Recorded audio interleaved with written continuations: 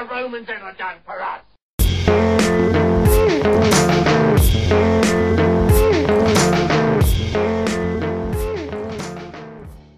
Ho ho ho, and welcome to this most festive of podcasts because, let's face it, what evokes thoughts of Santa, presents and festive cheer more than a podcast which looks at STIs and contraception in antiquity?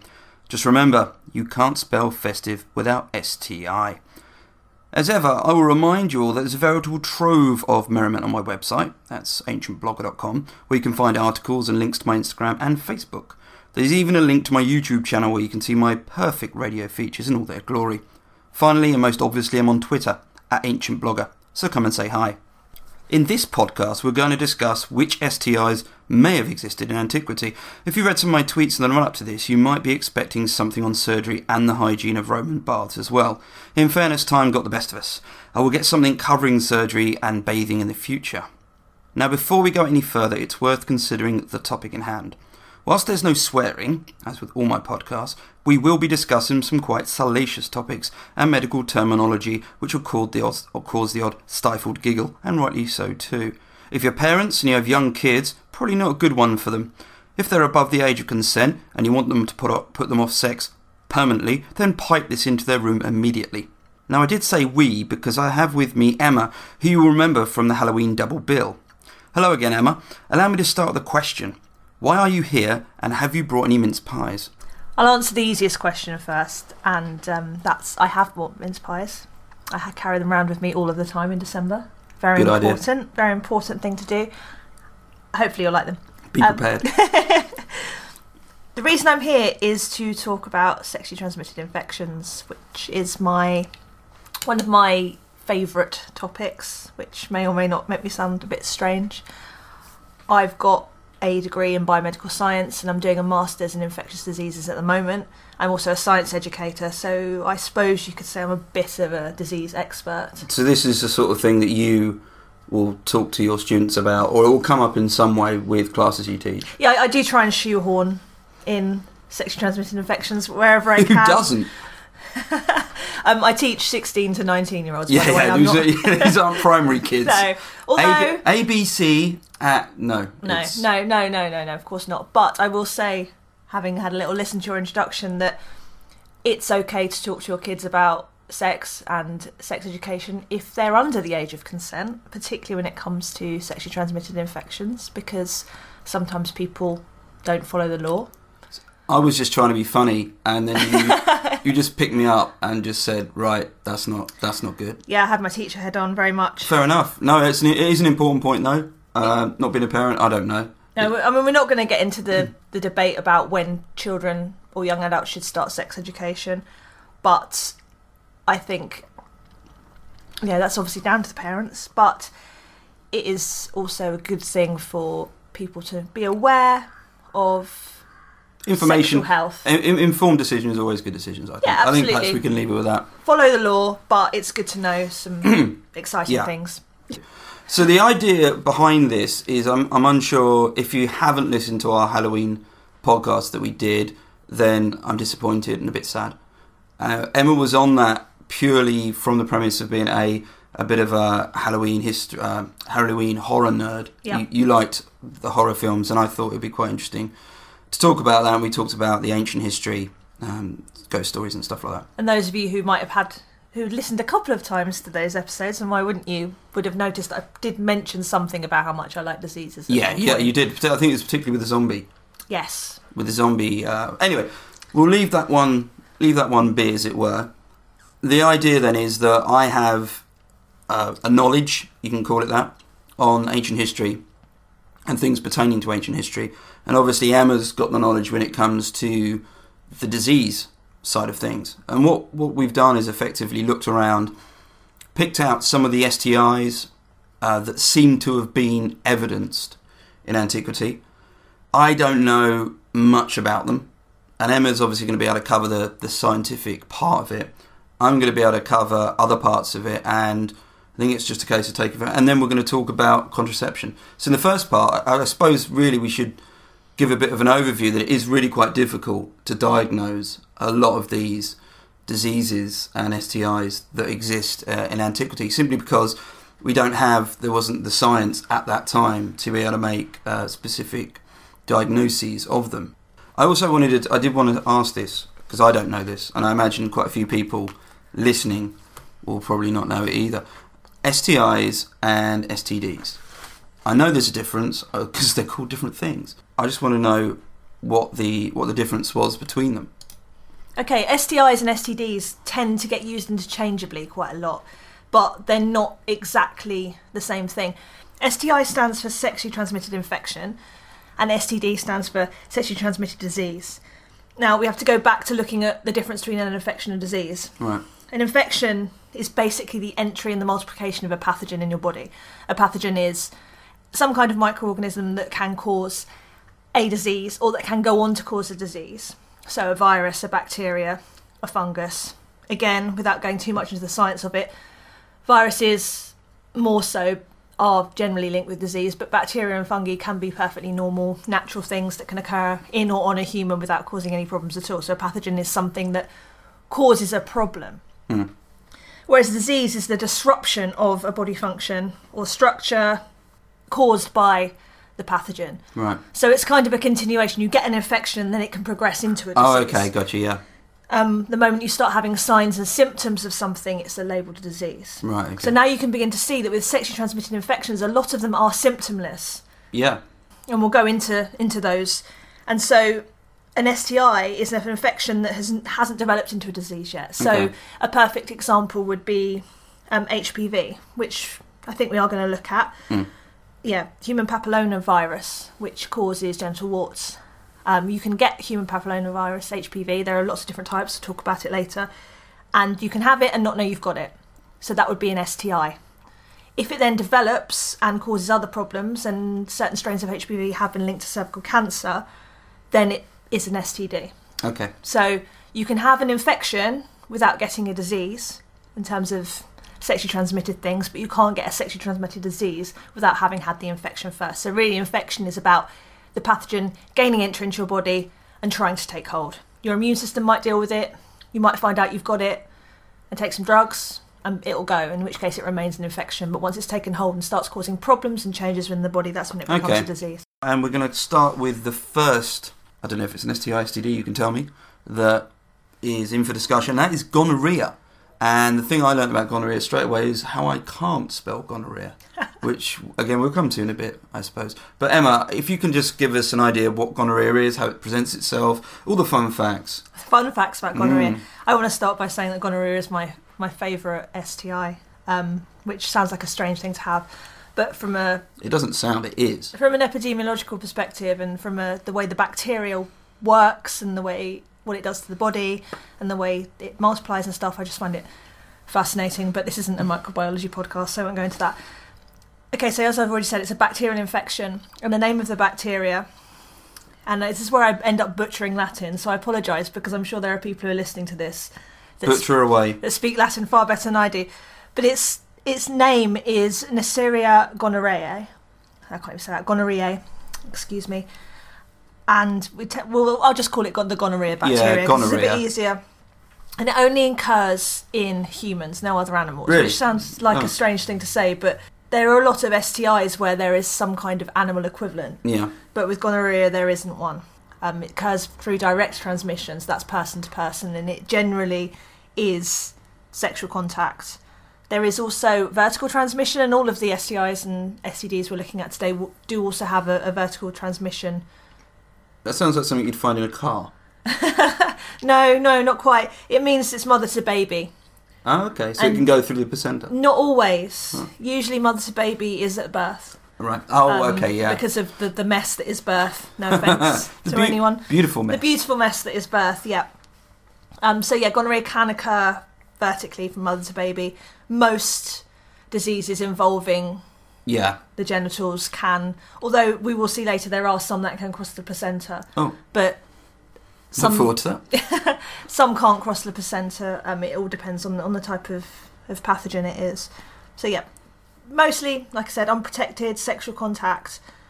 The interesting thing about gonorrhea is the statistics surrounding the transmission of it differs between men having sex with women and women having sex with men. I don't have any stats for men having sex with men, so we're just looking at the transmission from a man to a woman or a woman to a man. I imagine man to man is going to be similar from man to woman, but in terms of the chance of infection, if you have unprotected sex once with somebody who's infected, if you're a woman, you have unprotected sex with a man who's infected, you're 50% likely to get the disease. The infection immediately.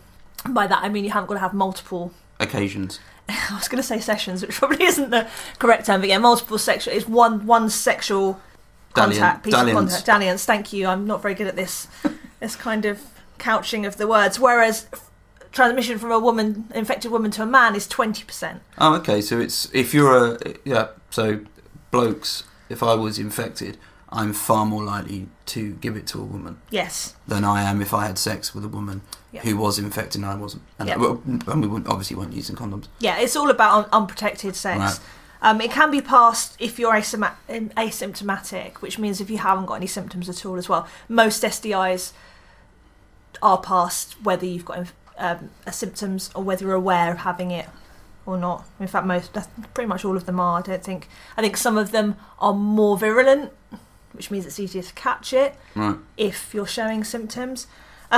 The entry of the bacteria is actually through mucosal membranes. So that is the vagina, the urethral mucosa of the penis, that's the hole down the middle of the penis, and also the anal mucosa.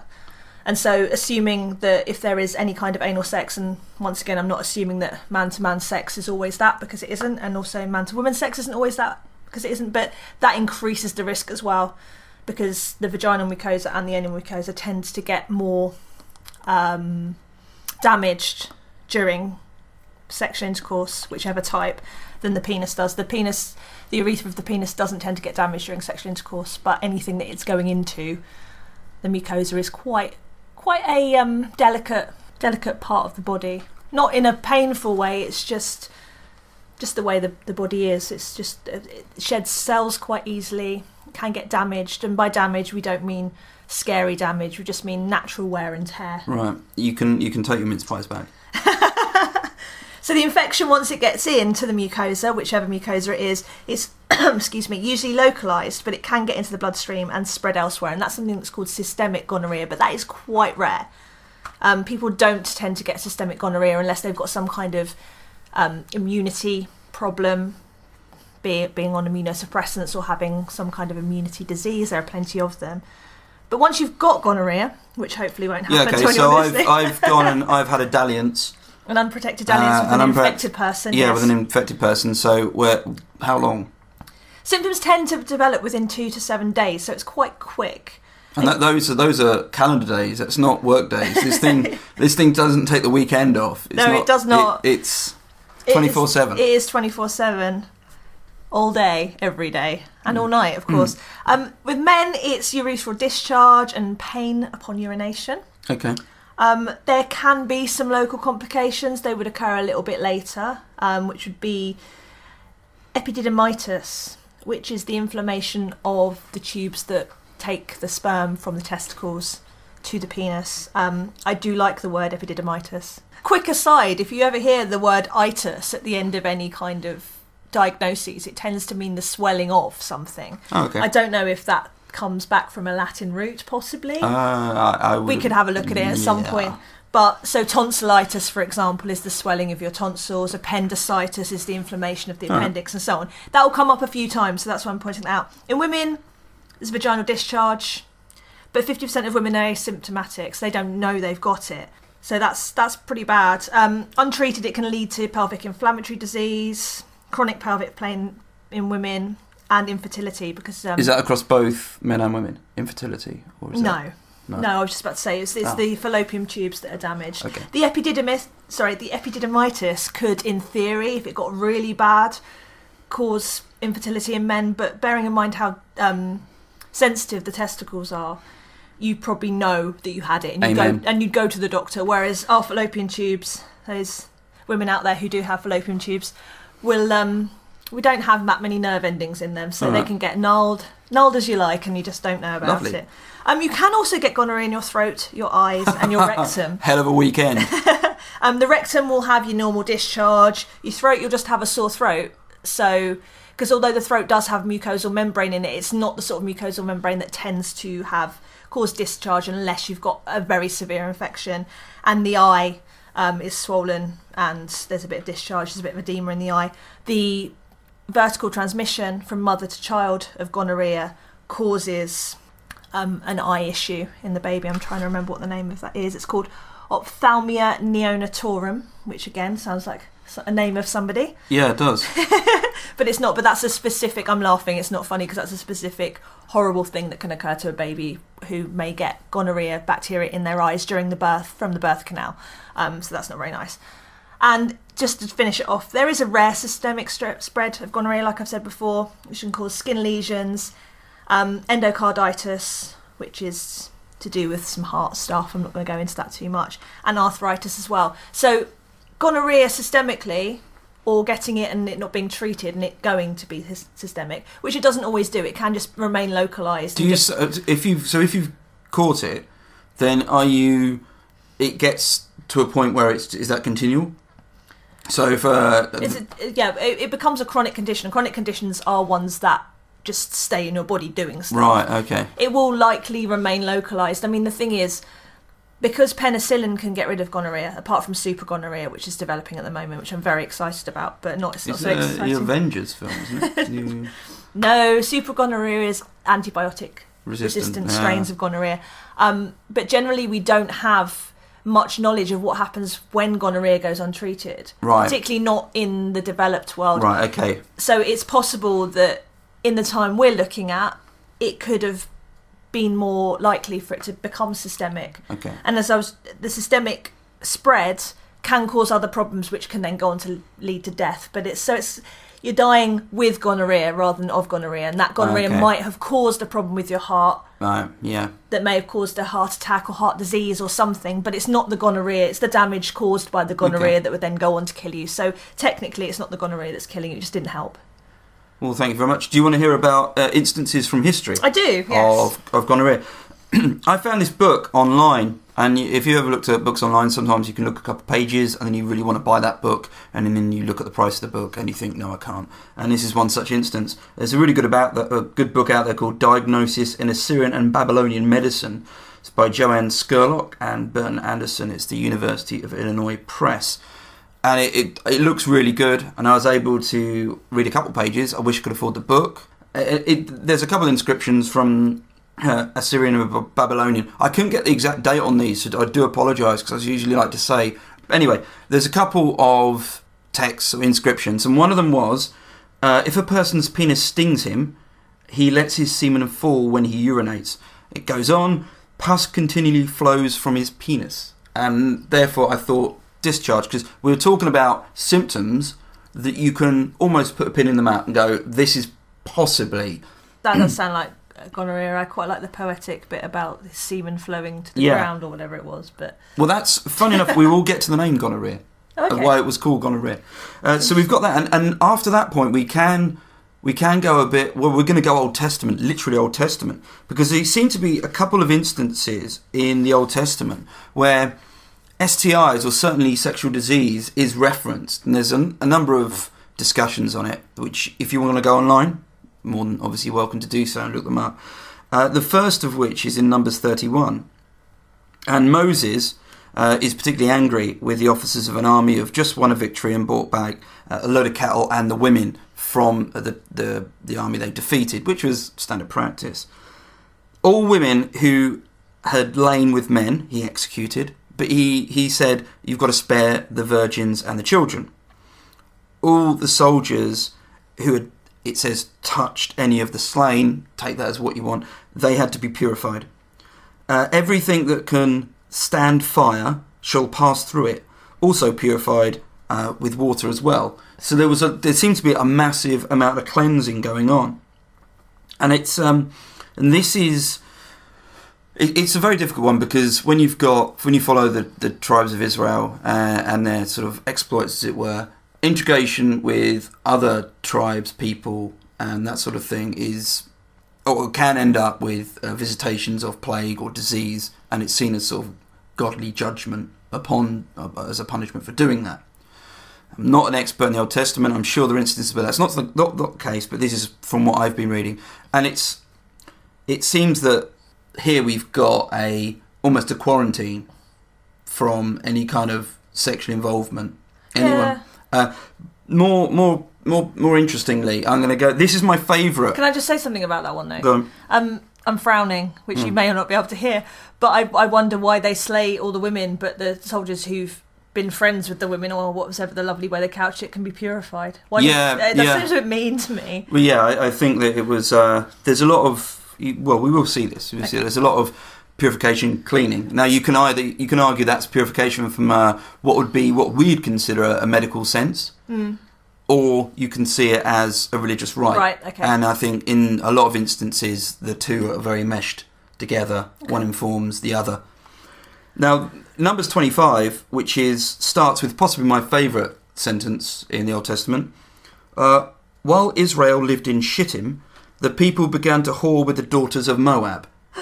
It's a great new band, Daughters of Moab. I quite like to live in Shittim, to be honest with you. But anyway, again, there was a reference there to a venereal disease. I just wanted to pick something up you said about the movement of tribes. That's quite an interesting one, particularly I imagine further back in the day, that the immunity of people does develop as there's integration between different countries and different communities. And so I do think that if you've got a new set of people being presented to another set of people, it is possible. Fresh as flu. In a really, really, really... yeah, okay. I was going to go into some really lovely science there, but no, fresh as flu just explains it probably better than my science ramblings would have been. The final instance of this, and I think this is the most sound. If you heard those other examples and you thought, not totally convinced by that, fair enough. This one, I think, is quite profound. And this is the Old Testament section, which is always, or has been, whenever I've looked this up, this is the one that's strongly referenced to gonorrhea. Okay. And it's Leviticus 15, and it's the Lord speaking with Moses and Aaron. When any man has a discharge from his body, his discharge is unclean, and this is the law of his uncleanliness for a discharge. Whether his body runs with a discharge or body is blocked up by his discharge, it is uncleanliness. Discharge and uncleanliness. Use that word a lot there. Now, every bed upon which the discharge lies shall be unclean, and everything on which he sits shall be unclean. There was also, it then goes on and it follows a similar pattern, saying things that are unclean, anything that's been used, food, so food items, bowls and things like that, and people that person may have touched or been in relation with.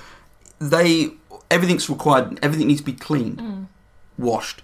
They have 7 days of effectively what is quarantine.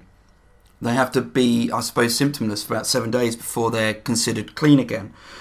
And then it says, if a man has an emission of semen, he should bathe his whole body in water and be unclean until the evening. And this is the same with women. And if they both lie together, then they're both considered unclean. And it's this idea, and we'll see this with gonorrhea, that the discharge could often be, I suppose, incorrectly diagnosed as semen, which is where you get the name from. Yeah. Galen, in the, I suppose, 2nd century AD, coined the term, and it comes from gonos, which is semen, and rhoia, which is flow, because he thought that it was sort of basically uncontrolled flow of semen. It's interesting that you say about rhoia being uncontrolled flow, because obviously everyone's heard of diarrhea. Yeah. So that's where that comes from. What I thought was interesting, again, bringing a bit of science into it, is the idea of clothes and everything being unclean. Just to make it clear to anyone who doesn't know a huge amount about the gonorrhea bacteria, it dries out really, really quickly when it's not in the body. So if you have got some discharge that then dries, if you will, or sits around for a while. Is it infectious? Is that... No. So if, for example... It needs to be fresh body fluids. Okay. For example, if there was some discharge and it was left out for a bit, it would dry. Quite a lot of your sexually transmitted infections don't survive too well outside of the body, apart from the ones that live and thrive on skin rather than in mucosal membranes. But mucosal membranes are mucosal, they are moist. Sorry, I know a lot of people don't like that word. There is a lot of lubrication in the mucosa, whether we're talking about the genitals or we're talking about the rectum or the throat. So when they are outside of the body and not in a moist environment, they won't survive. Right, okay. And body fluids can only last so long being a wet environment outside of the body. It's quite I would say, advanced consideration of disease and sanitation. Oh, absolutely. Infected people. Not the idea being that it's not just you that could be infected. It's your items, it's things you might have used, and how that came about we don't know. In either case, I think it's quite a forward-thinking view. And I just want to finish up. There was a chap called Celsus who was writing the 1st century AD. Interestingly enough, he wasn't a doctor, he wasn't a surgeon, but he catalogued a lot of the what to do ifs and cures and all. And there's some quite interesting stuff there. He reported on gonorrhea as being a complaint about the genitals and excessive outflow of semen. And that's in his book 4.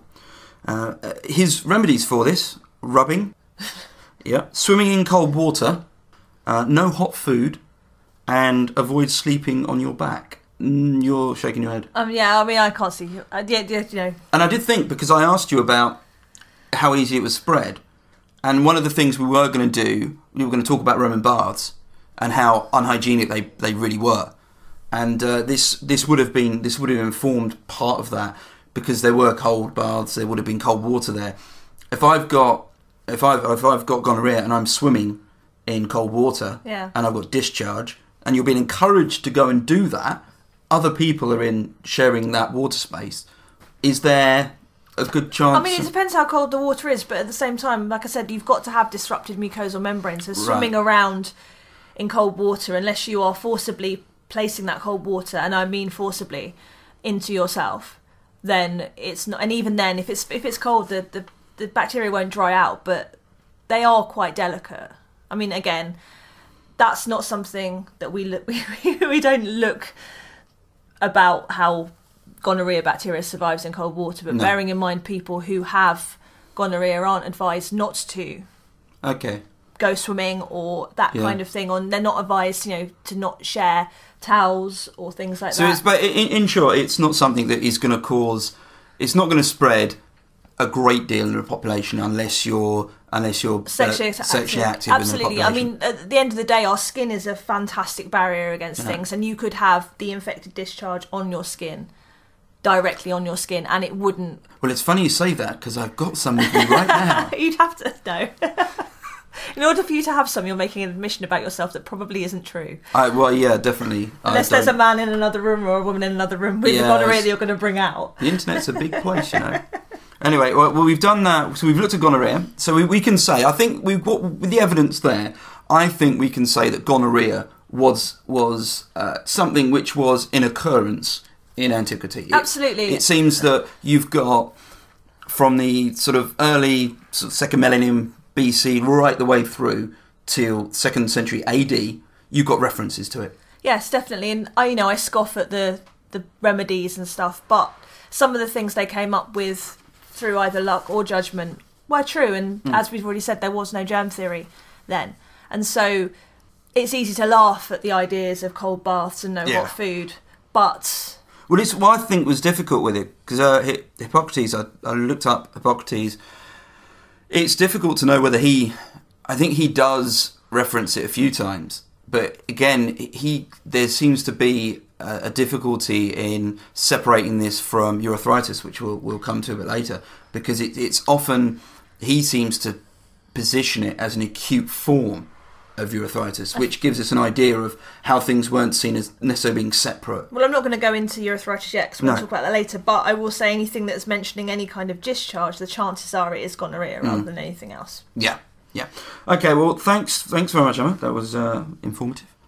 We're going to look next at herpes. And we'll be back in a couple seconds, so join us for herpes fun.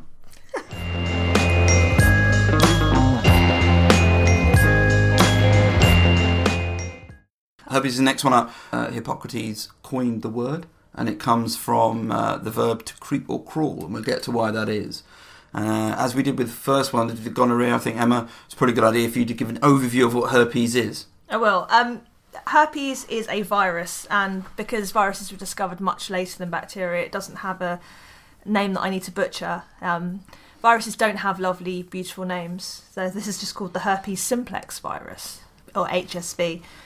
There are several types of herpes simplex virus that are around, not all of them associated with sexual transmission. So we're going to look at the two that are. There's the herpes virus 1. I'm just going to call it the herpes virus, by the way, rather than the herpes simplex virus. The herpes virus 1 is the one that most people are aware of because it causes a cold sore.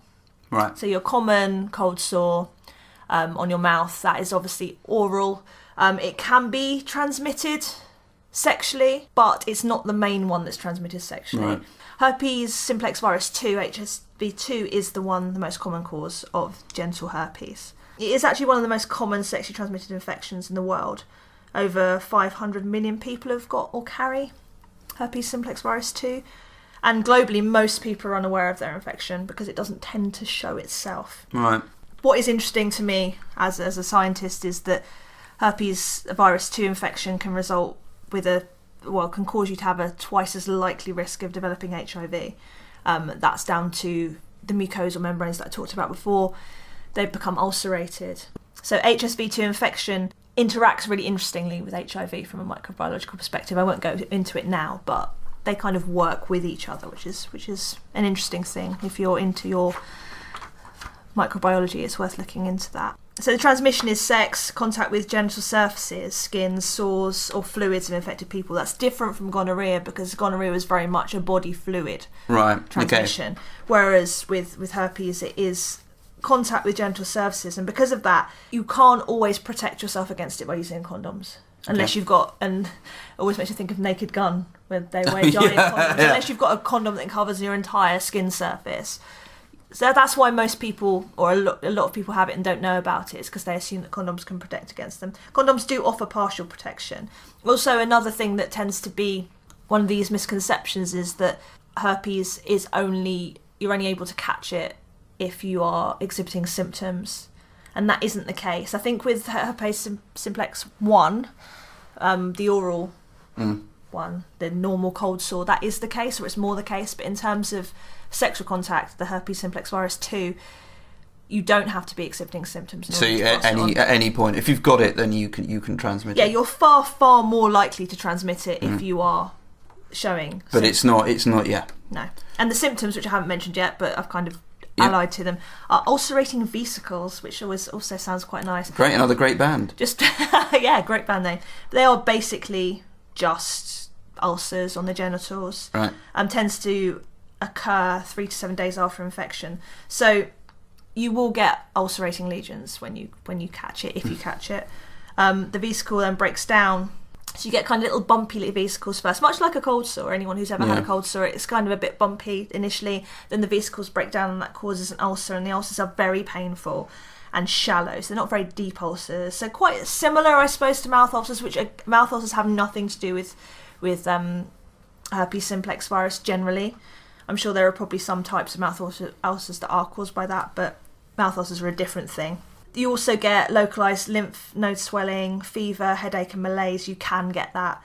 And if the lesions are on the urethra, and they will tend to be more likely to be on the urethra of a man than a woman due to the length of the urethra, you get pain on peeing, which we saw before. Right, yeah. Which is quite interesting. Healing will take up to 2 weeks. And this is what's quite fascinating about the virus, is that it will travel up your sensory nerve and it establishes a latent infection, which is just... A latent infection is when it's there but it's not doing anything. It's just sort of sitting there. Viruses like to do that. They like to just sort of hang around for ages not doing anything. Lazy things. They're clever though. But yeah, they sit in the dorsal root ganglion nerve, sits there, and then it can reactivate at any time. Sometimes times of low immunity, so that's the link back to HIV. Well, you say about again. cold sores, whenever you see the adverts, it's all about people who are stressed or under the weather, that sort of thing. Absolutely. So yeah, it can then reactivate itself, and it travels down the nerves that it came up to the same area that it was infected, and causes recurrent lesions. So there's no set pattern.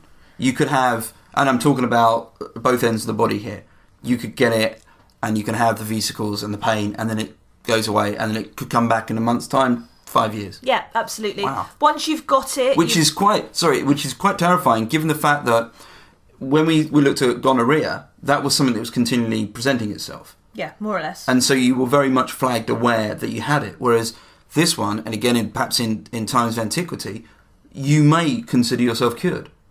Yeah. You took some of absolutely. the horrible things I'm going to read out they did to you, and you'd say that worked because it's gone. Yeah, and because it doesn't last very long, the initial infection, and it's not something that sits there all of the time.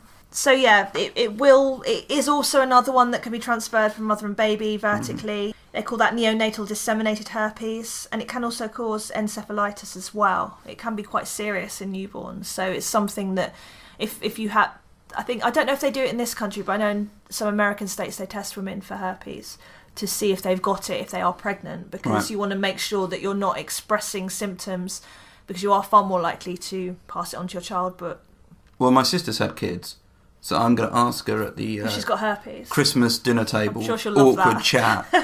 I'll just throw it out there past the stuffing. Have you been tested for herpes? And why not if you haven't? I'll do it. Why not? But rare complications of herpes can include aseptic meningitis and encephalitis as well. This is what you were talking about earlier when you said about causing disease elsewhere. Yeah. Well, I suppose it won't shock you to know that this was picked up. No, it's very, I mean, if you compare it to gonorrhea, okay, gonorrhea says a little bit of discharge and it's not very nice, but your body would, that's the other thing we didn't mention actually, your body might be able to deal with it. You wouldn't necessarily have a chronic condition forever. Our immune systems are quite good at dealing with bacteria, so it's possible that you could get gonorrhea and you could survive it and your body could clear yourself of it. So it wouldn't necessarily be a chronic condition, it could be acute. But with herpes, your body can't really deal with it. Okay. Well, I mentioned the book earlier, that Diagnosis in Assyrian and Babylonian Medicine, and there is as a section in there is an inscription which reads, translation obviously reads, if the nature of the sore is that it is hot, like a burn, and contains fluid, it is called bubu tu, which sounds cute. Does sound but it cute. obviously isn't, and that does sound like what you were describing of E-school. Yeah, so there was something called the Ebers Papyrus, which date to around the sort of mid-16th century BC, and it deals with a number of diseases, solutions, ancient Egypt, in case you hadn't worked that out, and case 818 references ulcers on female genitalia, and they seem to...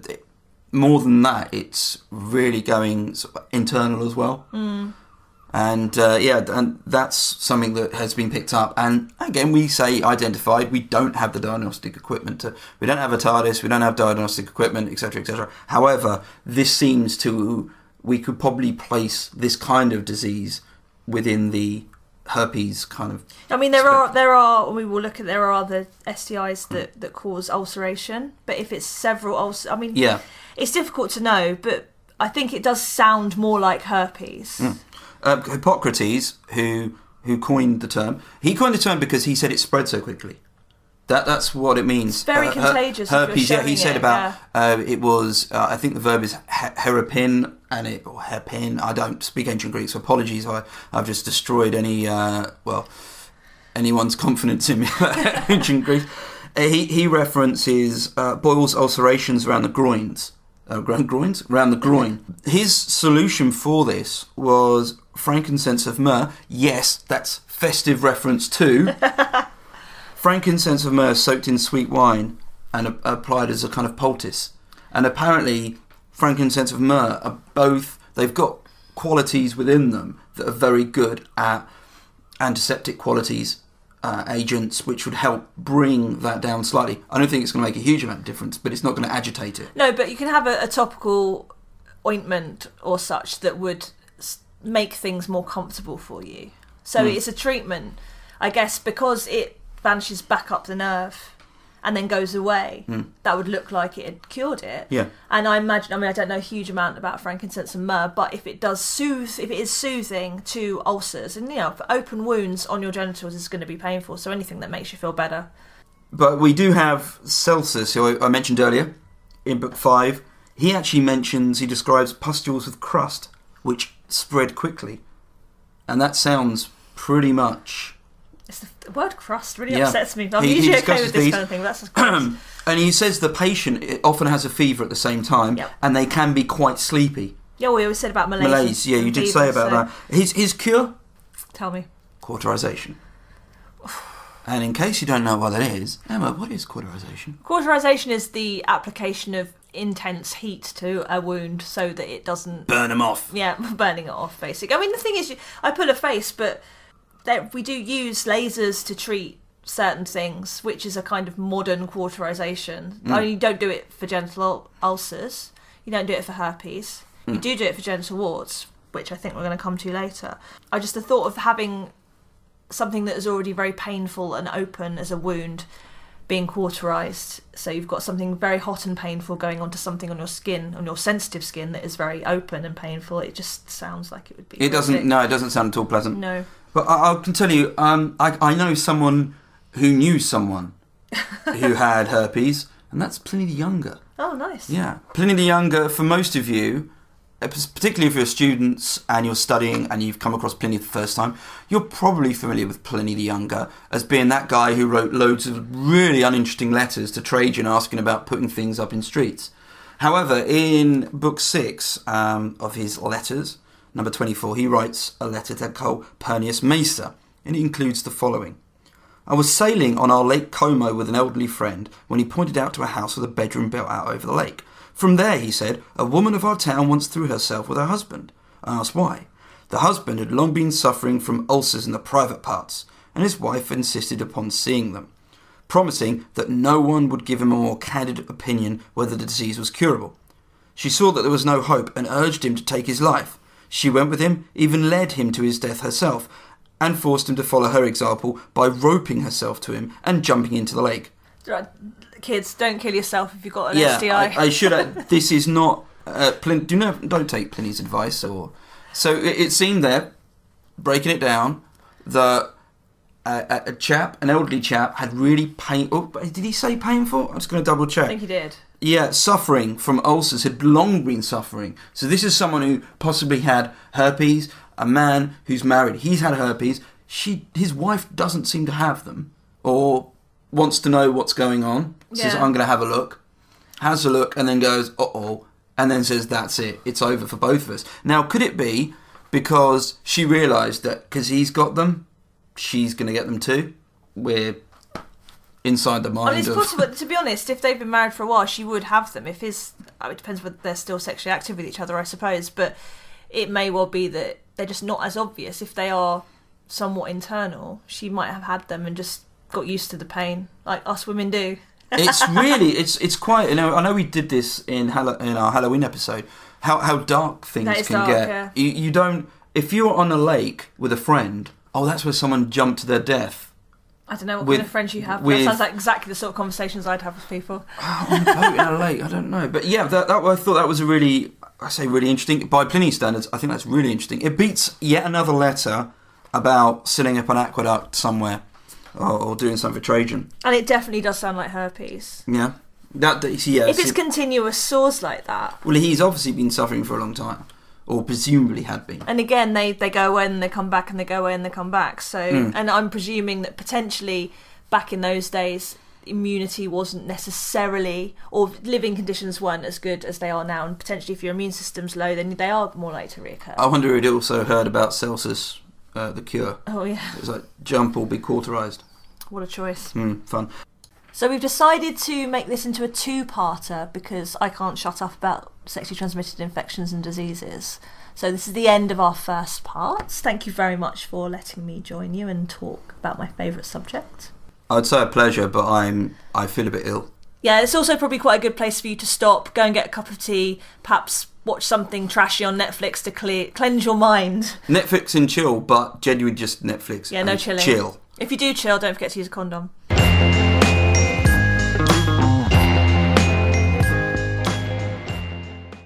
Infamy! Infamy! They've all got it in for me!